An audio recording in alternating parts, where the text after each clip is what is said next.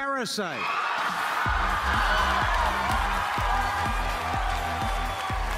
The cast of Parasite celebrates the collaboration of 10 actors in its cast. With its win tonight, Parasite becomes the first foreign language film in the history of SAG Awards to win this award.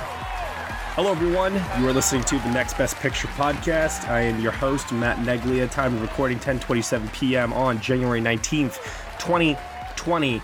And the bong is being passed around on the podcast right now, ladies and gentlemen. Everyone take a hit, please. Parasite just won the Screen Actors Guild Award for Best Ensemble, and I am as high as a kite right now. Not really, but seriously, like I am ascending. I am teleported beyond. I am like Matthew McConaughey level right now, people. This is something else. I mean, whoa. All right, let's bring it back down to earth really quick. Let's introduce some people. I have joining me right now for this instant SAG reaction episode, Michael Schwartz. No thank you to the bong, but yes please to the win. Amanda Spears. Y'all, I just want to thank my brothers and sisters at Next Best Picture. All of a sudden, I have this southern accent that I've decided to discover. Hi, I couldn't help myself. Lauren LaMagna. I'm putting Parasite for Best Ensemble on my Tinder. A new bio. Josh Parham. I can't wait to get high with Brad Pitt and watch him take his shirt off. Same. And Tom O'Brien. And I'm so happy to be reunited with my longtime pal, Amanda Spears. And we will try not to make this the first and last occasion Tom and I are ever allowed on the same podcast at Next Best Picture. We're the Bickersons. Yeah. There you go. What a night. There was so much that happened this evening. I mean, from moment to moment, speech to speech, this show, Michael was talking about it before we hopped on. There was just a flow tonight. And it was 2 hours and 15 minutes long? Yeah. Came in, got out. There were moments to be had. There were montages, an in memoriam sequence. Great speeches. Mm-hmm. I mean, like, this was a great show. And it started off with Eugene Levy. Love. That was phenomenal. I wish, it's like, you don't need a host. You just need a really, really good comedic actor to do a bit. And we got a Tom Hanks reaction shot out of it. And we were just off to the races from there.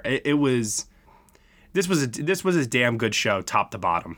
It was a great tone setter at the top of the show, which, compared to some other ones that we've seen lately, was very welcome for me. Yeah. Oscar producers, watch this. And take notes, yes, definitely. The evening started off actually on the red carpet, where the Stunt Ensemble Awards for television and film were handed to Game of Thrones. No surprise there. It's won that category many times before. And Avengers... Yeah, that's right. They never actually lost this category for any one of their seasons. And Avengers Endgame won for Stunt Ensemble. You called it. Hey, listen, there were things I called tonight. The one thing I also called was I did call an upset an actress, but that didn't happen. But, you know what? I think we got a record. I think I did pretty well tonight, all things considered, I was pretty happy. I think most people did. But Michael, you actually called something, first award of the night. Tony Shalhoub wins for Marvelous Mrs. Maisel for comedy actor. I did not call that, actually. I said it may happen, but I've made my formal prediction, Bill Hader and Barry. Well, I think most of us did, because Hader still has yet to win for Barry at SAG. Yeah, I just didn't want to come off as that person who's only predicting my favorite things, and one of my favorite things is is Tony Shalhoub in The Marvelous Mrs. Maisel. But hey, I am so glad to see him win. The actors in this industry, not just this industry, but theater as well, clearly love him. He's having such a career, not even comeback, but just, a rediscovering of who he is and how wonderful his performances are. So it's so wonderful to see him take this again, and I don't think it'll be the last time. Yeah, because they have this thing where they like to do repeat winners at SAG time and time again. So that's like Alec Baldwin won for every season of 30 Rock. Well, usually if you win once, they'll award you at least one more. Usually once you've won twice, that's when they stop. So yeah, hang in there, Hader. Yeah. Moving on from that, Best Comedy Actress went to Phoebe Waller-Bridge for Fleabag. No surprise there. She completes the sweep of the season. Yeah, and that's it. She's not coming back for another season. So maybe next year it'll be Catherine O'Hara for Schitt's Creek final season. Maybe. I would hope so. I could see that, yeah. One can dream.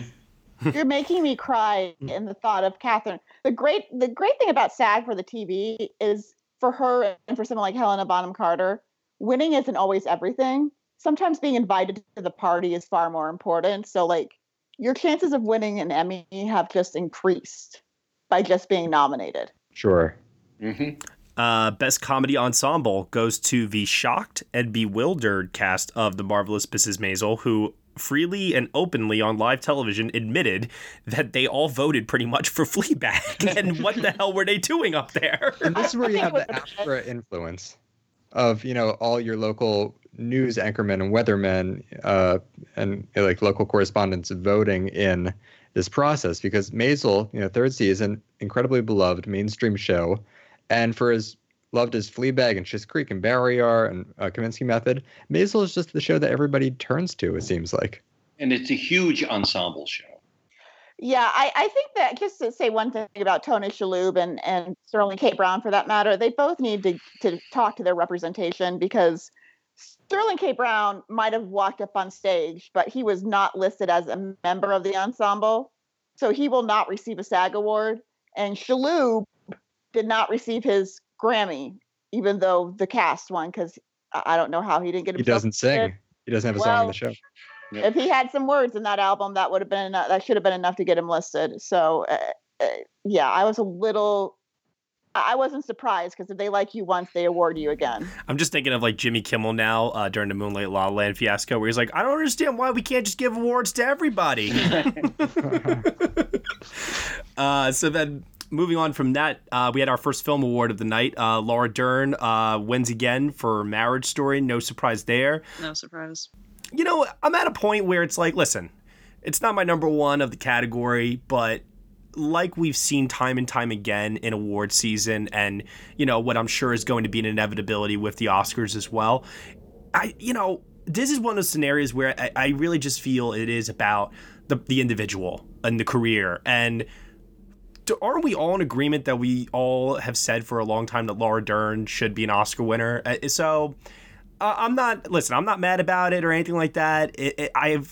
It's fine. I'm totally okay with it, you know, at this point. Yeah, it may not be her best performance per se, but I think that tonight she helped herself enormously with that wonderful moment when she kissed her dad. Yes. Yeah, so sweet. Yeah, she's a kid of two actors, a legacy family of actors, and yeah, definitely not her best performance ever as an actress, and definitely not the best performance in that category, in my opinion. But yeah, from the culmination of her working from like a teenager and then all the way up, running for the Academy, being an active member in both film and television, she has worked her butt off, and she does deserve acclaim. And I think just where she is with, you know, Big Little Lies and now Marriage Story, and even what's the other film she's in again? Little Women. Little Women, sorry. It wasn't here tonight, so yeah. And Little Women's like everything's coming up for her, and I'm happy for her, but I do wish that it was the strongest performance in that category, but you can't win them all. It's okay. Yeah, I'm perfectly okay with it. And you know what? Her speeches are always hit the right points. They're well-spoken. She's delivering them very graciously. I'm very, very happy for her. Very happy for her.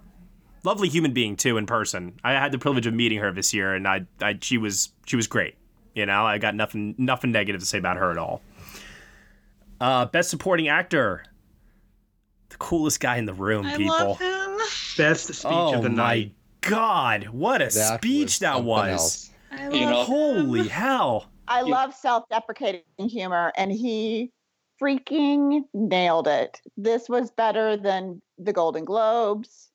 It's locked up now. He can't lose. One of my favorite lines of the night was Quentin Tarantino has separated more women from their shoes than the TSA.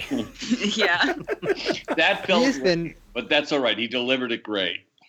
He has been on a roll with these jokes lately. I don't know if any of you saw last night at the PGA, but he was giving a speech about Plan B. I think he was being honored for all his work with the production company. Yes. And he says, for those who haven't heard it, we've been around for 16 years and I have no regrets other than sharing our name with an emergency contraceptive. Didn't see that one coming. I love him so much. And he's had like a rough 5-6 years.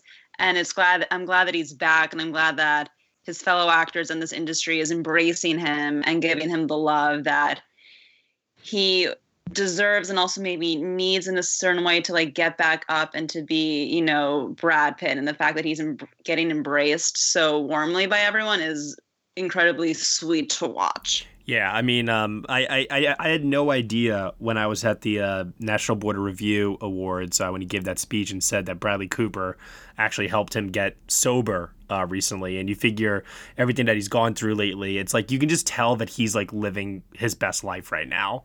And that's a great thing to see, considering how long we've experienced Brad Pitt on screen, you know, for some of us going all the way back to like, you know, Thelma and Louise. So I'm extremely happy for the guy, and his speeches have been nothing but stellar each time. It makes me so excited to see what he might say at the Oscars. And I also love the Tinder profile joke. That was fantastic. His speeches this year are like a combination of Matthew McConaughey's and Jamie Foxx's. Yeah. Yeah, without the audience participation of singing. Well, I think he's enjoying the moment, and that's nice. I also, you know, he's been helped the entire season by the fact that he's the only person not to win an acting award in that category. But you can't fault him for enjoying it, and he's done a lot of good with his company. So agreed. Yeah. This is another situation where it's not the performance I necessarily would award in this category, but I can't begrudge him winning because, no, you know, he's still a good presence, and I still enjoy him at these shows and the speeches that he gives. And like we said, it's nice that he'll have an acting Oscar. Absolutely. And he's like one of those classic good-looking actors who's had to wait his turn he had to wait to get a little older. So now that he's a little older, okay. He's playing it down on his luck guy. That's a joke. He's what, 54 right now? Yeah. He did it Dear before God. Paul Newman, so you know he's got that going for him. Yeah, he's aging into his career so beautifully, and I have to say, some of these speeches are among the best acceptance speeches I've heard on an award show in years. Oh, collectively, absolutely, I think so as well. I can't wait for Oscar night. Hey everyone, sorry to interrupt, but this is a preview of our immediate reactions to the 2020 SAG Award winners here on the Next Best Picture podcast. In order to get the full reaction, you will have to head on over to Patreon, where for $1 minimum a month, you will get the rest of this podcast along with other exclusive podcast content. Thank you so much for listening to the Next Best Picture podcast. You can subscribe to us on iTunes, SoundCloud, Google Play, Stitcher, TuneIn, Player FM, Acast, CastBox, and also on Spotify. Be sure to leave us a review on Apple Podcasts and let us know what you think of the show. We really appreciate your feedback and your support. Thank you so much for listening as always, and we shall see you all next time.